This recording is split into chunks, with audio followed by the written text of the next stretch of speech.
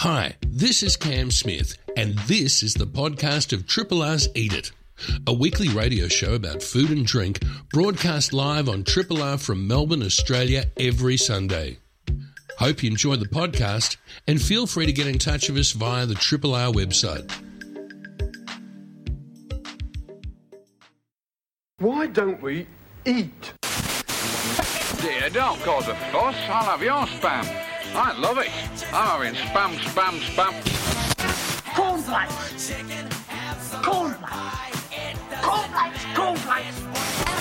Man, fancy a pint? Suit you, sir. Spam,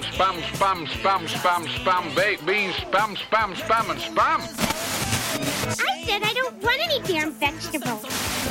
Lentils are really good, you know? Forbidden donut.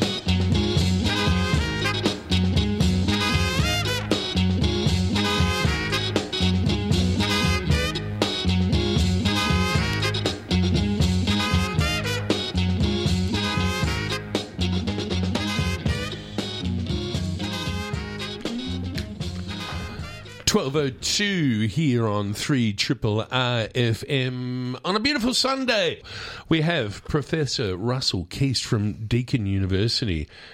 Russell's great. We've had him on the show before. Yes. Were you on then? I can't remember. I can't remember either. No, it must have been, yes. Yeah. Anyway, Russell is very much involved with the sense of taste and its role with food choices. Yes. And I asked him, thanks to Richard Cornish, who said, Cam, you should get that guy to bring in some props. And I went, what a great idea. So, I don't know, we might be tested for our senses. Oh, God, okay. I know, I'm a little bit worried about that.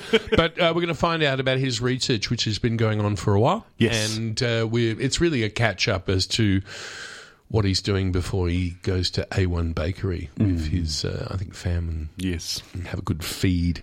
Market report with John. Gee, the prices are good at the Queen Victoria Market. You were saying it's which is a rare thing to say in this day and age, but you can still still pick up food at a reasonable price if you go to the Queen Vic Market. It's like, hey, I filled up my car with petrol. Boy, what a bargain that was. When have we said that in the last year or so? Well, I can proudly say to you that in normal shopping hours before, the seagulls come around 3 o'clock. Yes. The prices are really, really good, and the quality is just fantastic. We talked to John about that. I asked him some pointed questions about garlic, which he answers in his usual way. Yes. Well, I won't jump in on that. And last but not least, we have the chef from Rice Paper Scissors here in Melbourne, I think in Brunswick Street, and there's also another location on Johnson Street. Noah can tell me if that's right. I think it is. But Noah is from Texas. Yeah. And one of the things that just fascinates me, I'm fascinated about this large country in the Northern Hemisphere that seems to be going into hell in a handbasket. It really does continue its descent into madness, doesn't it? Downward spiral. Yeah, yes, Speaker. The thing that's really cool about America, though, is its cuisine. Because of the amazing cultural diversity of this place. Yes. And the fact that they had a head start on us by about 100 years, so far as colonisation goes, the difference in the regions with the food is just extraordinary. It's pronounced, isn't it? Yes. It is. You've experienced that, having I have, travelled. and even like, the accents and regional dialect, it's still there. Yeah, it's very different to Australia. I mean, obviously we have different cuisines around Australia as well. Like, eat differently in Cairns than you are in Hobart. And we do have a little bit of regional variation with accents. Oh, you think? Okay. Oh, a little bit. Well, there's the, Alexander Downer squatocracy South Australian accent, for instance. Yeah. And then there's the nah, when you go farther up Queensland, where it gets really, really hot. Anyway, but America all over us. And we're going to delve into that and talk about Texas. There's one state. Yep. The biggest state, the biggest beef-producing state in the whole of the Union. Sorry, it doesn't seem too united at the moment. I'm just laughing at my own jokes. I'm sorry about that, folks. Yes, but we're going to have a chat about Texas, and we're going to talk about some really, really interesting dishes. And the fact, one that I want to bring up is, and I'm not going to let the cat out of the bag too much, but there is sort of a version of like a Tex-Mex fondue. Oh. And anyway, we're going to go into that a little bit later. It is 12:07 here on 3RRR. I am just delighted that you've joined us. Yes. And I also wanted to mention the fact that I was at my old alma mater. Yes. My old school. Yes. William Angliss College on Monday, and I had the great pleasure of being invited to participate in the Great Chef's Dinner. The Great Chef's Dinner? Great chefs. And we had a great chef. Who'd you have? Which is good, because it'd be rather, Great chef's dinner, and then I walk in, and everyone's like, oh, God. Yeah, who wants a jaffle, Actually, what is your special? Anyway, we won't go there. We digress. Daniel Wilson, who's cooking at Yakimono. Yes. Skewer City. Yep. And he came in and cooked just some fabulous food that was interpreted by all the students, and it was great to be back in that student dining room again, because it brought back many, many memories. I've often said, and we probably just missed it for this year, but William Angliss TAFE does a really... You said open day? Yeah, the open day is excellent. So we went to the open day a few years ago. I've got no intention of going to study at William Angliss. I'm far too old for that. No, but, you've done that. But it was cool just to walk around and all the kitchens are open and they cook some stuff and you sort of get to see how a culinary academy works, which is not something I've ever seen. I know you are a graduate. So. Yeah, no, I was a part of all that. One day in K2, which is the unit kitchen, I remember a very, very hard slog for the teachers that were there because we made mayonnaise and hollandaise, right? The poor teachers had to taste every one of people's mayonnaise and hollandaise. And some of them weren't too flash.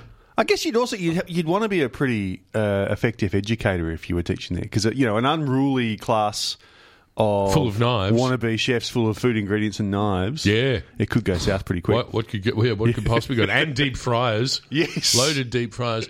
Anyway, it's still on, and I think next week. I'm not sure what the bookings are like. Daniel, as I said, Daniel Wilson was cooking, and I think Daniel Wilson's an awesome bloke and a great, great cook and chef. This week, Monday and Tuesday, I think Daniel Briggs from Chin Chin will be there. $85 a head. Yes. I think that gets you all the booze and stuff, and you're in the dining room, and it's just a lot of fun. Yeah, it sounds good. It really, really is good. So we should do that.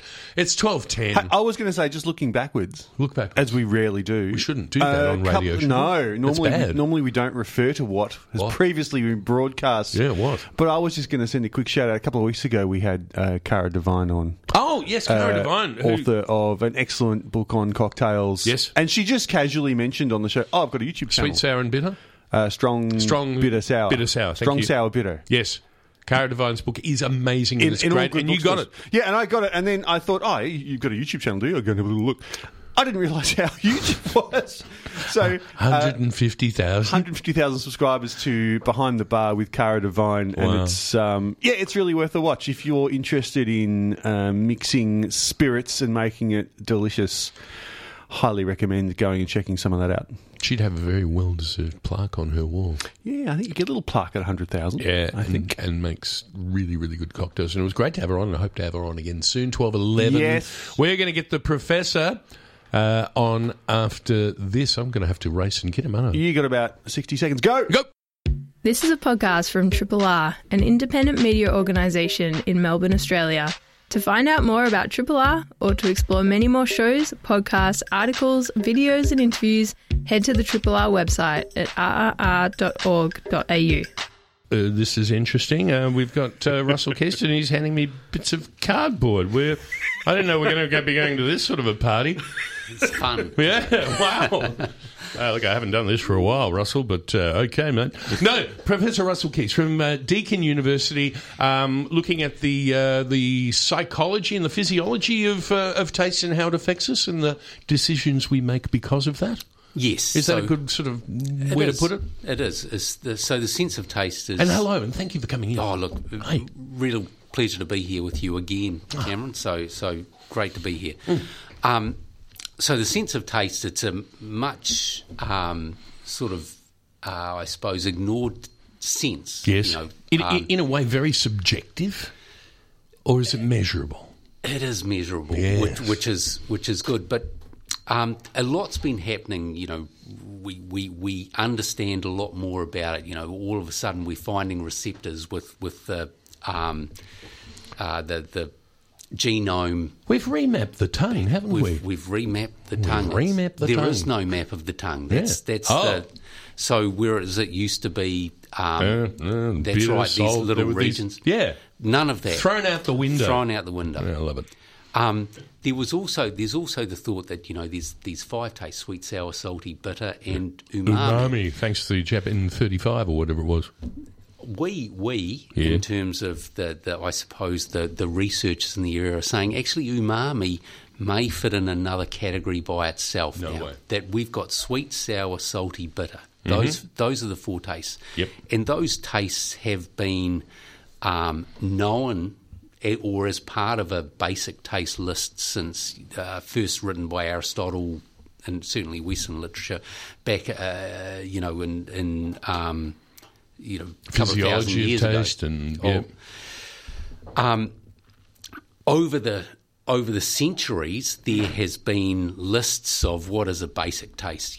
Pungent's in there and spicy and hot. Yeah. There's been lists where maybe there's been 20 different descriptors of what a basic taste is. Yes. But there's always been, in all of these hundreds of lists over centuries, sweet, sour, salty, bitter. Yes. And it really just comes down to what portion of time you're in and what the current persuasive thinking of the time is. But we've always had sort of like the taste zeitgeist. That's very good. Thank you. And so we got to 2000, the genome comes out, and we say, okay, umami. We found a receptor on taste cells that responds to glutamate.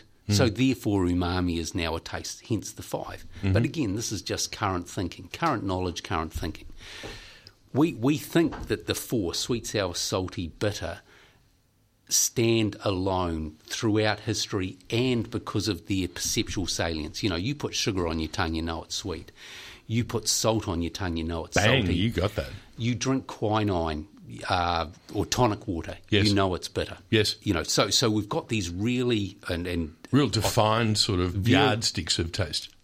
Very clear perceptual signals. Then you've got something like umami. So if you tried glutamic acid, yes, it's sour and it's a little bit nasty. Where does that come from, glutamic acid? Oh, it's an amino acid. Okay. So protein derives, in other words. That's right. Yes.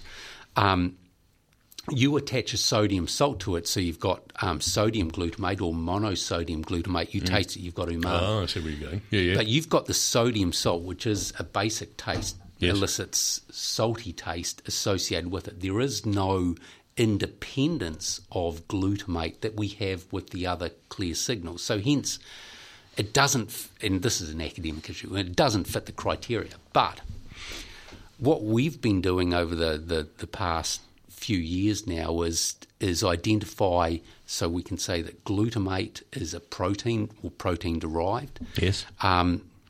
We've got fat and fatty acids. Now we've got receptors for them on taste cells as well. So we've got fat taste.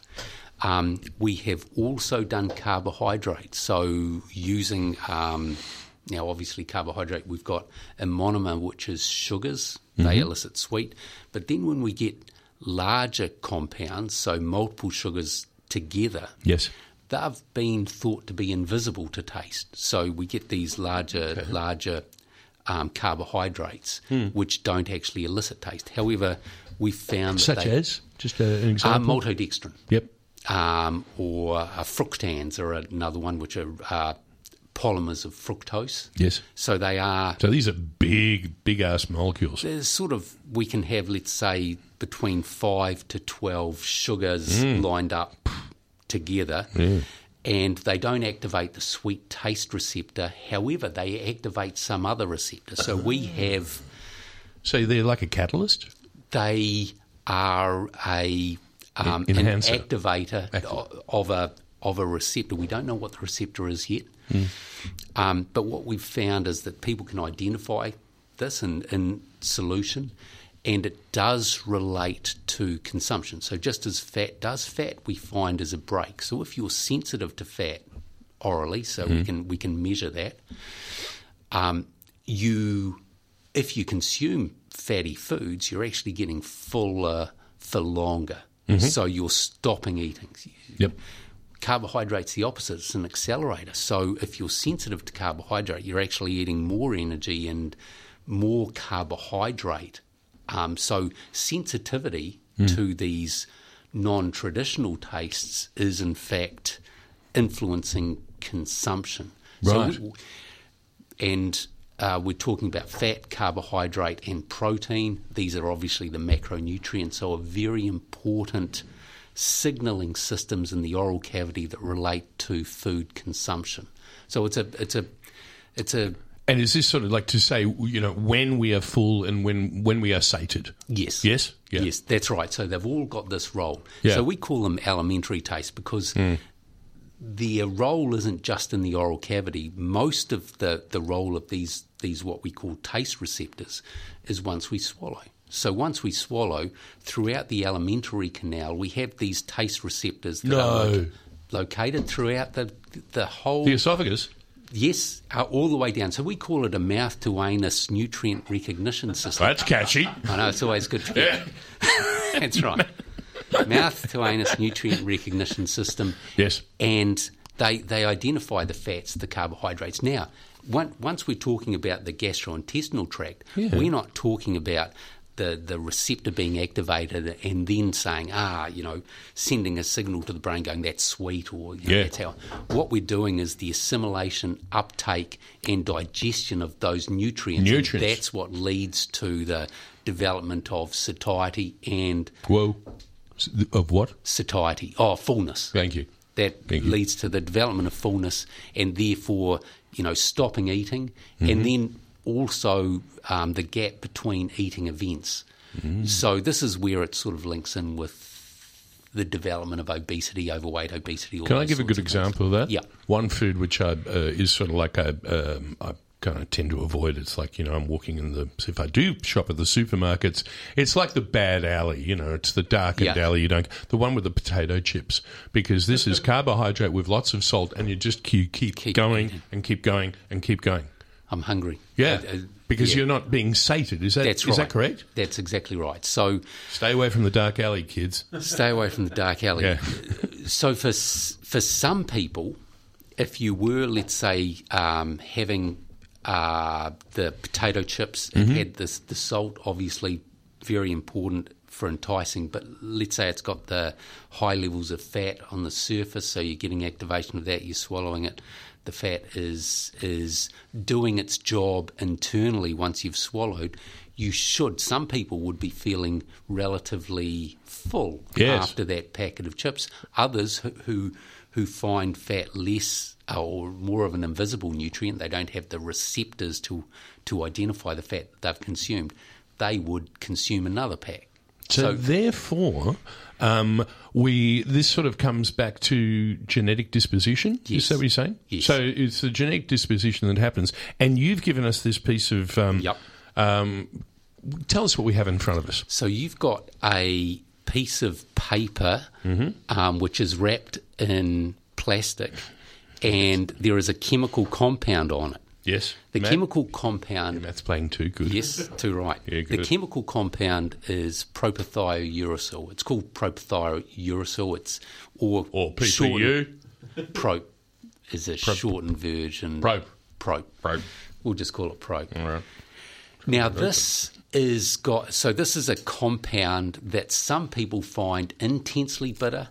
Other people, if you put it in your mouth, you'll know pretty much straight away if it's just paper. Yes. Or if it is in fact once you get it unwrapped. Yeah, I'm getting there. Here we go. Yep.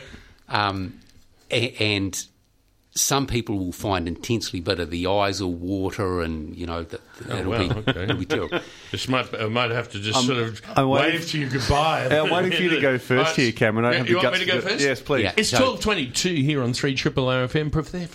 Professor Russell Keast is about to make me a guinea pig, and Matt myself. Yes. So here we go. Yeah, saliva on the tongue. Put it on. That's it.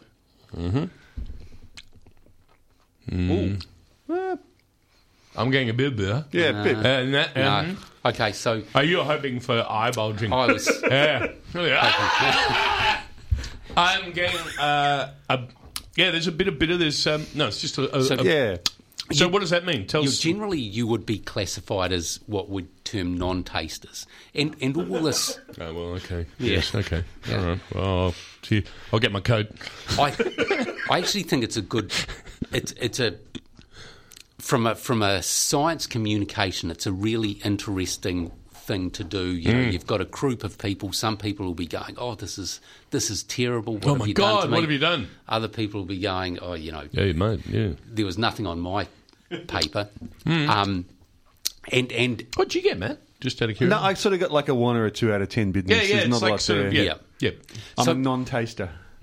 So it links, and the reason it's interesting from a genetics point of view is it links to a single receptor, and variance in just what's called a SNP, which is just one change in the receptor, means that you will either be like yourselves, non-tasters, or alternatively, if you've got this variant, you'll find that incredibly bitter. Yeah, right. And this is where we get the non-taster, super taster paradigm from these two. And this is the thing. If we take anything from this interview, is that we are all so different, and we all perceive things so differently in our lives, and this is part of the great research that you're doing down there at Box Hill at Deakin. Yes. Box Hill campus? Burwood campus.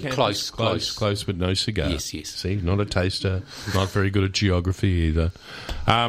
Keep on going with your research. Anything you want to say in conclusion? I'll leave this with you. Yes. This is something that you can try a little bit later. So it's a salt. Yeah. So what I want you to do is pinch your thumb and your forefinger over your nose, put it on your tongue. Again, you'll taste it as being salty, then release it and see what happens. And this is just the distinction between the sense of smell and the sense of taste. Love it. And how much the sense of smell, or how important the sense of smell is for our enjoyment of food. Yes. Well, yeah, because without the sense of smell, there is no flavour. Exactly. Indeed. So that's what this will illustrate. Professor, we look forward to having you back again to talk about how the research is going. But in the meantime, thank you so much for coming in, and enjoy your time at A1 Bakery. Will do. I'm really looking forward to it. Thanks, Cameron. Thanks, you. Matt. You're listening to a Triple R podcast. Discover more podcasts from Triple R exploring science, technology, food, books, social issues, politics and more. To listen, hit up the Triple R website or your favourite podcast platform. Well, here we are at the Queen Victoria Market. I'm standing at Tomato City, serving great tomatoes and vegetables since 1946. And I'm talking to John. John, a very, very good morning to you. The sun is shining. It's making us feel alive again. Yeah, a little bit alive. It's definitely springtime. Yes. We're all suffering asthma and hay fever from the horrible trees that the council's planted around, but other than that, life's very good. Life's great. I see you've brought a beautiful spring selection out this time. It's a personification of spring, really. And there's one thing I wanted to just start with the garlic that you've got. You've got beautiful, beautiful fresh garlic, little tiny things there, like about the size of a walnut, yeah? They are, a little bit yes, bigger. yes. Red tinged, with shoots, and just gorgeous. They are. These are straight out of the ground. Unfortunately, they're not cheap. We got 3 small heads for $6. Yep. They've got a very long strap, which is probably about 35 centimetres long. Use that for stir fry? You stir fry, omelette, for soup. Yeah. Don't waste anything at all. So that's why you get your money's worth. Yep. Can I ask a question about garlic? Yes. You know, when you get a clove of a bulb of garlic, and you might get a couple, and then all of a sudden you see these little green things start appearing from them. Is it okay to use the garlic when it's sprouting? What's your thoughts on sprouting garlic? As long as the rest of the piece is not greenish, yes, it's safe to eat the garlic. Yep, so it's okay. Mum uses it, no worries. She uses it in everything, even in a salad.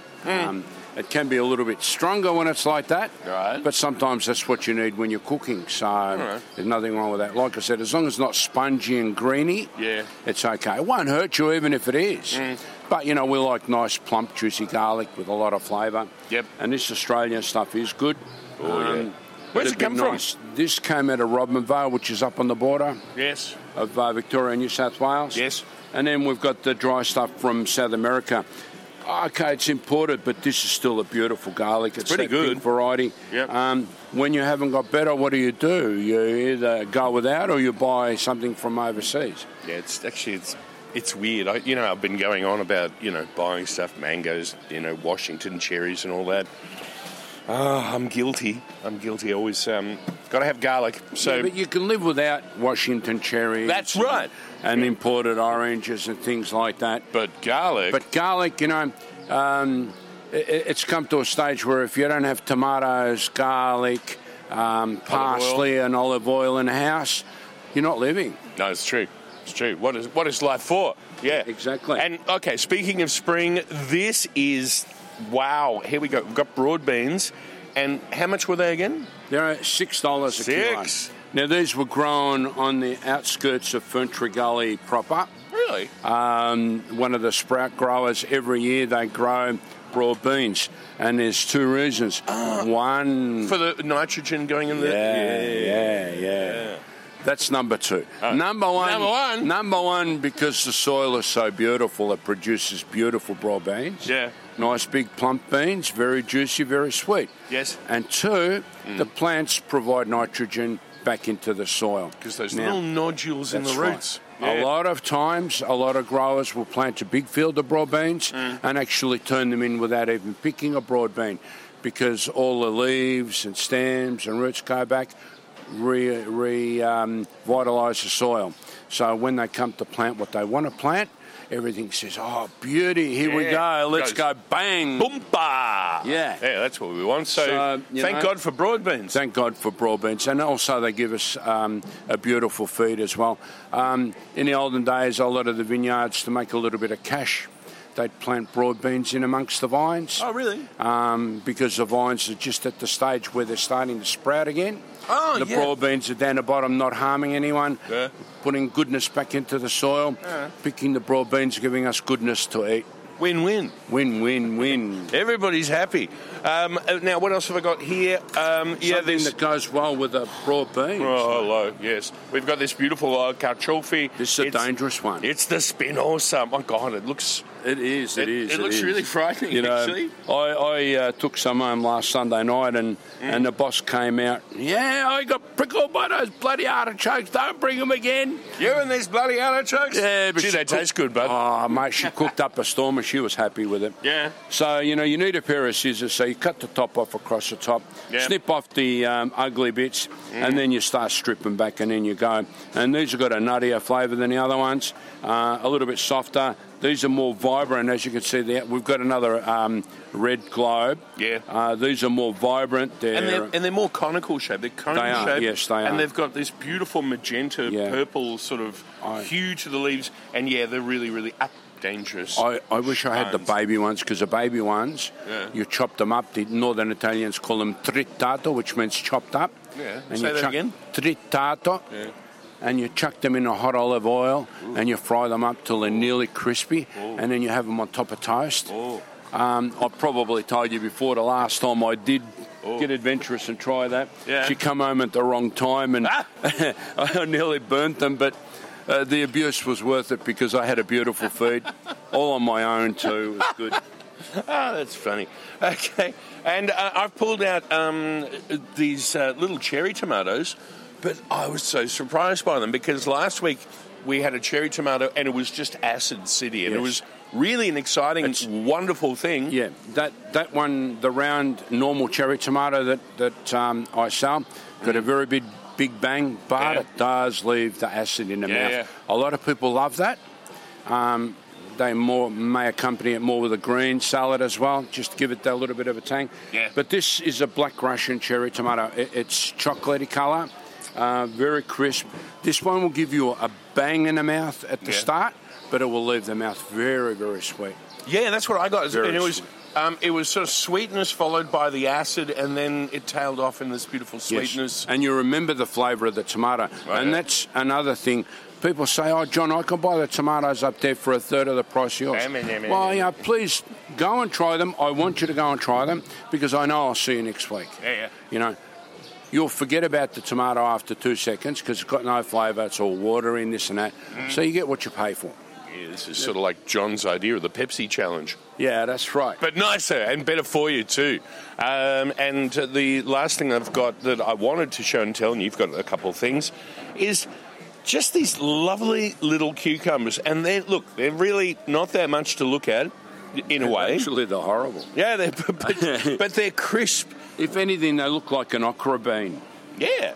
Yeah, they do. Now, what happens is that they grow the long continental cucumbers on a vine, right? So they hang. Yeah. Now, before they pull these off and throw them away, and it was a shame. And like a lot of things, someone said, "Well, why are we throwing that for?" Yeah, because the Japanese people actually pick the cucumbers small like this. Yeah. They're crunchier, they're sweeter. There's no moisture in them at all. Oh, now, and there's no seed as well. Yeah. Now, once they've pulled these off, they pump them full of water, and the cucumbers, because they're hanging, they come about 40 centimetres long. Yeah. A lot of seed, a lot of water. Sometimes flavour, sometimes no flavour. It's like Thompson grapes. Yeah, sometimes. Exactly. Yeah, sometimes. Yeah. All right, so that's what happens. So it's a win-win. Yep.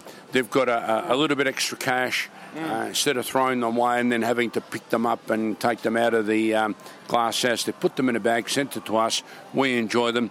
These are very nice to make a very quick pickle as well. I was just going to say pickle. Yes. Yeah. Yes. Raw, not even cooked. I slice and salt, squeeze, rice vinegar, sugar. Well, you're going all bloody oriental on us. Bloody oath. I'm born in the market. I've been with the Chinese, Japanese, Koreans, everybody, mate. Yeah, well, look who's, got the Chens next to us, and then there used to be Mr. Louis, remember? Yeah, but this one's a third generation Australian, mate. Yeah, no. He's not Chinesey anymore. No, he's pretty Aussie. And he knows his way around a good hot pot, too, I've got to say. I reckon he's a very good cook. He is. Most of the Chinese men are very good cooks. Some of them complain because their wives like to cook traditional, and Robbie's the same. Eva will cook brisket with white radish or daikon, whatever you want to call it, and bring it to me and he say, I don't want to eat that shit. Excuse the French, excuse ladies. Hello. But, anyway. All right, so we let's get on with this. A tale to finish us off. We've got a tale of 2 asparagus. Okay, now I've got these beautiful asparagus. They're about 15 to 20 centimetres long. About as perfect as they come, really. They are. They're nice and straight. They're clean. There's no pock marks on the stems. No bad wind there. The heads are tight. These came out of Kuwira, which is southeast Victoria. And then I have these ugly ones that came out of Mildura. Now, up until now, they've been beautiful. They've been pristine, nice, straight. They must have got a lot of wind. I was going to say the wind, because you've taught me that. You know, the heads have opened up, the stems don't look beautiful, but geez, they cook up beautiful. Yeah. You know, if you're going to make a risotto or an omelette or something like that, or frittata, whatever you want to call it, nothing wrong with that. And even just to steam them on a plate, you're not going to notice the difference. Yeah. And we're selling them we've put the Mildura ones on special today because it's been a little bit slow, but excuse me. Sorry while I die. Yeah, no, come back. But we've got to finish the report. Been beautiful, you know. We brush them with olive oil and put them under the grill, or give them a light steam with a beautiful olive oil. People even making a butter sauce for them, mate. Really decadent. Yeah, nice. What else can I say? Prosciutto and cantaloupe go well with eating asparagus as well. I love the way you're always thinking, John. All right, here we go. Quickly, pick of the market. Pick of the market again, asparagus, broad beans, artichokes, garlic. The green beans are pristine again. They've been running away. They're not cheap. They're $12 a kilo, but they're hand harvested. Yep. You buy a quarter kilo, it's worth more than a kilo of that rubbish that's picked by machine. And you can keep them up to 10, 12 days in a crisper. Even green peas. The green peas have been vibrant. People have been buying them and eating them raw. We've been selling a swag of little Desiree potatoes, and the white potatoes have been making potato salads, or even Greek style with lemon juice and a heap of herbs on top. You know, the possibilities are endless as usual. Vegetables are reasonably priced. Everyone keeps saying, prices have gone up. I don't think they have. Not here. Yeah, seriously, not here. I mean, I was just thinking, I was looking around here, and I was thinking, good Lord, no wonder the supermarkets have made billions of dollars in profits, because the prices here are a lot better.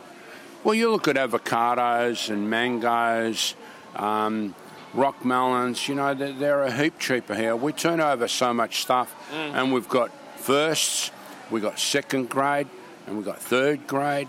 Third grade, people say, it doesn't look pretty, but if you think about it, if a mango or an avocado is growing on the outside of the tree, okay, it may be ugly because the leaves have scratched the outside of the fruit, but it's soaked up all the sun. And the pretty ones on the inside are saying, hey, look at me, I look beautiful, but they've got no flavour because they didn't get the sun. Nothing inside, mate. Nothing inside, yeah. So there's stuff for everyone. There's so many mandarins out there, it's unbelievable. I've been saying to people, we've stopped eating blood orange and fennel salad. We're having a mandarin and fennel salad.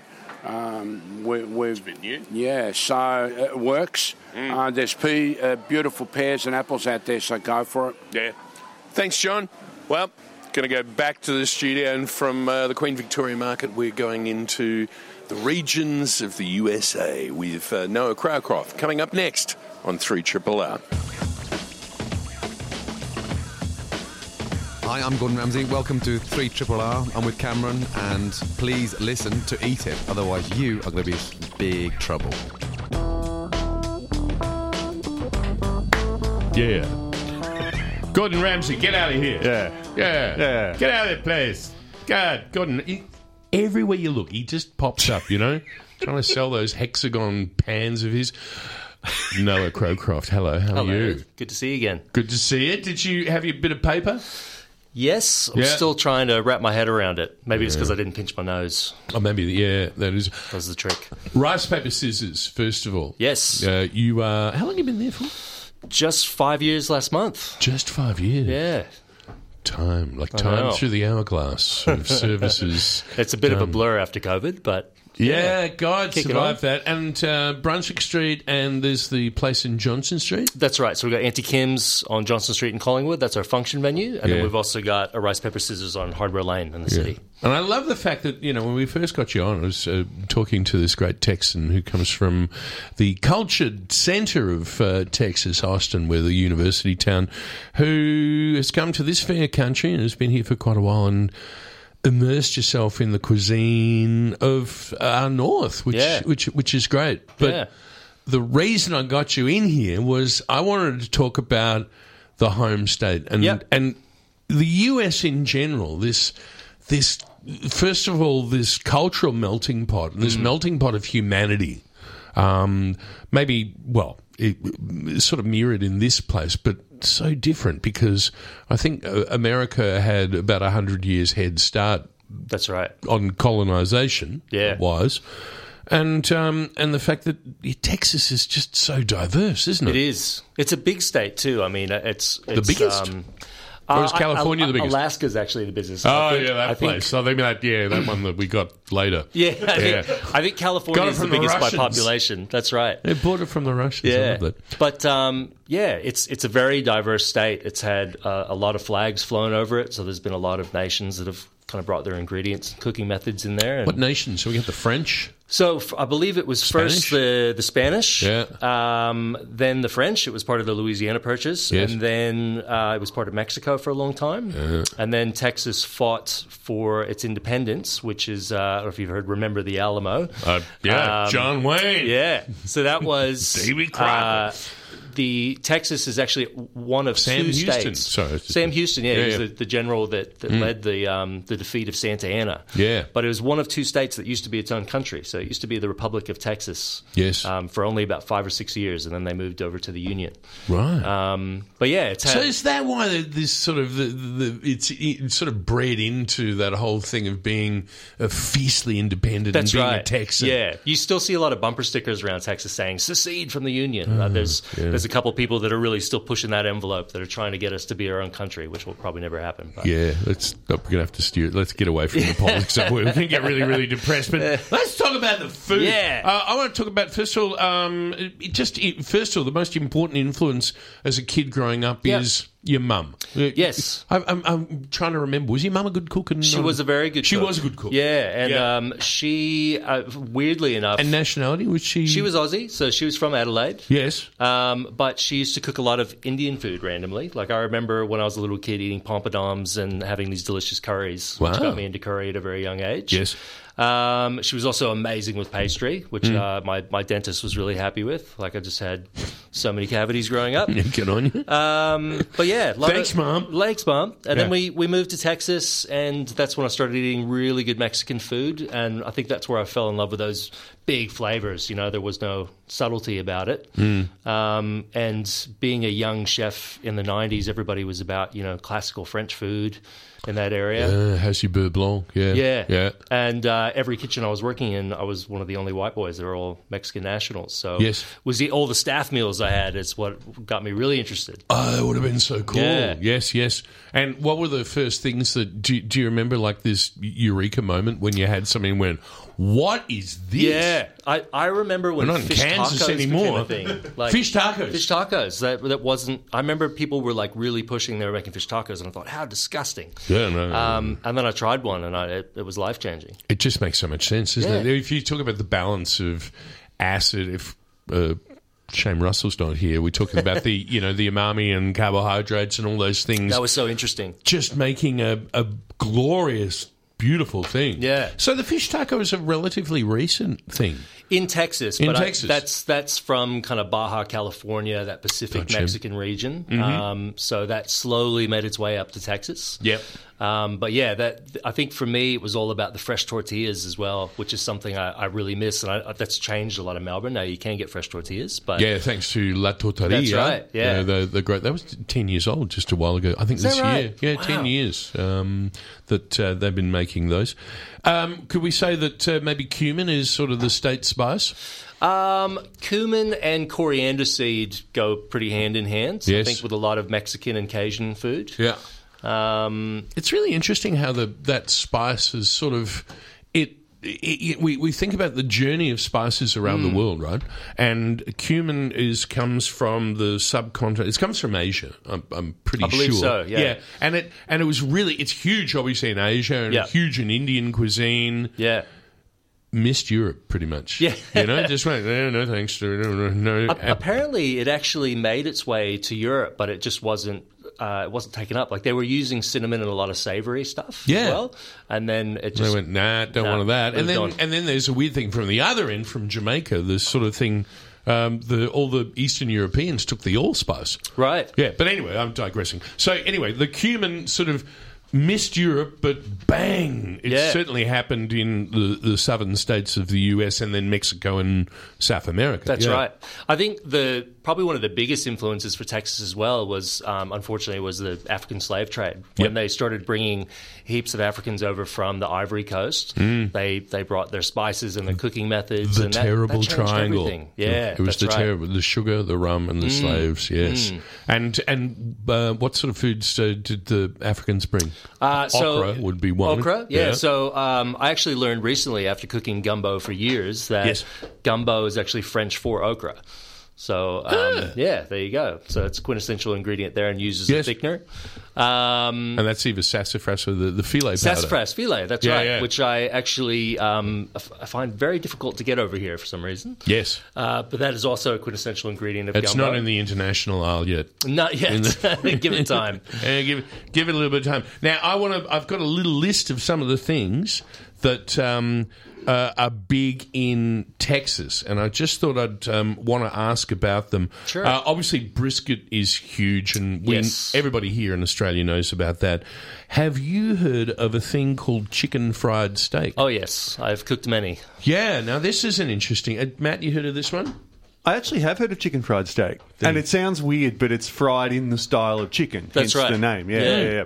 So you basically get a sirloin, tenderize it a bit, and then it gets crumbed or battered. Crumbed, more likely. Deep fried till it's dead, and then smothered in cream gravy. So cooked all the way through, thanks? Yeah, no medium rare. I actually worked at a place when I was in high school that used to have a chicken fried steak eating competition. It was one of the most horrific things I've ever seen, but, man, people used to do pretty well. It's not a thing to really want to... I don't really want to witness that, because, there's some YouTube things of competitive eaters, and the thing that probably disturbs me is that they don't use utensils. They're just... their hands become that shovels. That slows you down. Yeah, I know. Anyway, let's move on from there. One thing which I thought, which almost seems like a Texas fondue, chili con queso. Oh, yes. Yeah. Queso is amazing. For those who haven't had it, it's basically like a melted cheese dip, which can only really be done traditionally if you're using the really cheap Velveeta cheese that comes in a box that's in the dry goods aisle. Oh, my God. Will survive a nuclear holocaust. It'll beat the cockroaches. It will. It will. So it's probably not good for you, but it tastes amazing. So you melt that down, you mix it with chilies and onions and spices. We'd be talking again. I'm just thinking, get back to Russell, because going and think of the fat receptors going, I want this. More. Yeah. And now, what else we got here? Oh, and there was a couple drinks. No, I wanted to first of all go, there's a thing, because we talk about Texas is the most, and Houston is now the most culturally diverse city in the whole of the Union. Yeah, which is very surprising to me, because growing up, Texas was just about cowboys and concrete. Like it was, and nobody else. Thanks. Yeah, like it was. Thanks very much. Yeah, it was very backward. My brother lives there, and I used to hate going there to visit him. But now where did he live? Just outside of Houston, the area called the Woodlands. Houston. Yeah, right. Yeah, but it has changed immensely. I mean, I was there in January, and there's now like whole Vietnamese communities outside of there. And I used to get really excited going back to cook Asian food for friends and family, but I couldn't find any ingredients. And now they're stock standard. They're pretty easy to find. Wow. Yeah. So it is changing. So Houston pho. Yeah, plenty of those shops around. I saw something that really personifies the mixture. There's a thing called Czech Mex.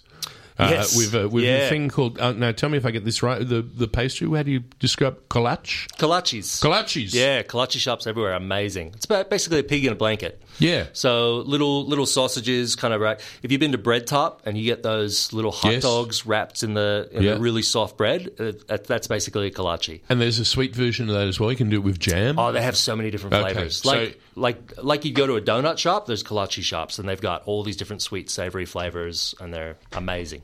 And a few drinks which I think sound amazing, which is I was telling Matt about this. It's sort of like almost like a Texas version of a Bloody Mary, but with beer. Micheladas. Yeah. Do you like? Is that a good tasting drink? Look, I'm not a massive fan of it, but people froth on them. I love them. Let's describe it because it's pretty whack. Yeah, so that's the only way to describe it. From memory, and I'll probably get this wrong, but from memory, it's you get kind of like a light beer, like a lager or a Weiser, and you add Bloody Mary mixed in clam juice. I've got here lime juice, hot sauce, spices, and tomato juice or clam juice. Yeah, and you serve it in a salt room glass. Yes. So it's sort of like a near margarita. Well, the Mexican people love putting salt in their beers, so that's pretty. Because it's so hot and they're sweating so much. I don't know, but it's like they put it in by the teaspoon, and it's the teaspoon. Yeah, they love it. That's a lot of salt. So when I was sorry, that's a lot of salt.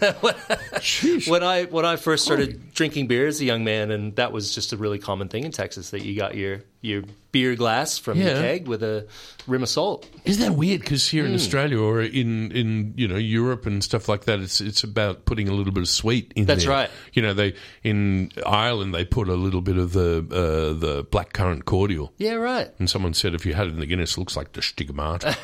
It was hilarious. It's such an Irish thing to say. And here in Australia, we used to put lime cordial in beer, which was pretty horrible in those days. I thought that's just my own personal thing. And mention must be made, of course, of the great drink of Texas, the margarita. Oh, yes. Oh, yeah. Yeah. And I think many would argue that's the drink of Mexico, but it's got that Tex-Mex influence that's made its way up, and they're definitely very different from the ones I've had in Mexico. Yeah. And you used to not, I felt you couldn't get a good margarita here, but now you really can. Oh, There's yeah. a couple places making good ones. And we're going to be seeing Australian agave coming soon. Is that right? Thanks to Top Shelf. Yeah, Wow. There's our buddy Sebastian Rayborn is busy doing that. So there will be an Australian agave. We can't call it tequila. Yeah. So it has to be called that. It's sort of been growing. They're growing all these the cactus, agave cactus around. I think it's Yeppoon. It's interesting how the ingredients have slowly become available here. I mean, when I first moved to Australia 15 years ago, nobody knew what Chipotle was. You definitely couldn't get fresh jalapenos. Tomatillo. Yeah, you couldn't get fresh tomatillos. You could only get these blended ones in a can, which were horrific. Oh, they're awful. That's sort tastes of like metal. That's like and with filet powder in it. It was all sludgy and I made Daniel Wilson, who was at the Great Chef Dinner. He grows them really well. I've also got this interesting thing about the frozen margarita. That was born in Texas. Yeah, by a bartender in 1971. I've even got his name, Mariano Martinez. Yes. Mariano Martinez. You know him. And apparently he tinkered with a used soft serve machine until he was able to produce big batches of his signature frozen margaritas, which would have made him extremely wealthy. Yes. Yeah. And yeah, man. Because they don't serve small ones there either. Hmm? Being in Texas, they only serve, the 42 ounce of the large. Like really big ones. Love it. I remember working for my sins. I worked for 2 shifts at a Taco Bell, and it's the only job that I ever I walked out of. And the only solace that I had, because I was sort of in the front of house. The back of house was so horrendous; it was just terrifying. But I had a margarita machine, and I was able just to get a couple of those. This is terrible. I'll have a couple of those. What do you miss the most food-wise from your home state? I had a tear brought to my eye last week. My wife and I went down the peninsula and ate at Red Gum Barbecue, which I think does Texas barbecue pretty well. And I apologize. And opening soon in Seaford, I've heard. That's right. Yeah. Yes. But one thing that I find a lot of barbecue places, they do their meats really well, but they kind of forget about the sides, which is so important with your green bean casserole, pinto beans, stuff like that. But the cornbread. I love cornbread. Oh, wow. Yeah. Jalapeno cornbread, smothered in butter. Yes. Amazing. That's something I really miss. That's a good one. Texas caviar, is that a good thing or a bad thing? I had actually only heard about that when I came to Melbourne and ate at Le Bon Ton. Yes. And they had Texas caviar, and I was like, I haven't heard of that before. What the hell is this stuff? But black-eyed peas are a big thing. So, black-eyed peas, corn, red onions, sort of like a salsa, really, isn't it? Yeah. So it is. Yeah, and black-eyed peas were another thing that came over from Africa. We've got 30 seconds. What's the thing you'd like people to come to Rice, Paper, Scissors to eat? Man, just come and eat some of those big flavours that we're talking about. That's what we're about. No subtlety there, just lots of good food. Umami laden. Come back and maybe we'll talk. We'll go around the other parts of the southern I love states. that. We'll talk Cajun. Love it. Yeah. Noah, thank you. Thanks, Cam. Matt, thank you. Thank you, Cameron. Ethan is up next on Triple R, spinning some tunes for your afternoon. Sounds like a good thing to me. Yeah. Shall we let the music just play out for them? Yeah. Let's do that. See you later, folks. Thanks for joining us. Hi, this is Cam Smith, and you've been listening to the podcast of Triple R's Eat It, a weekly radio show about food and drink, broadcast live on Triple R from Melbourne, Australia, every Sunday. Hope you enjoyed the podcast, and feel free to get in touch with us via the Triple R website.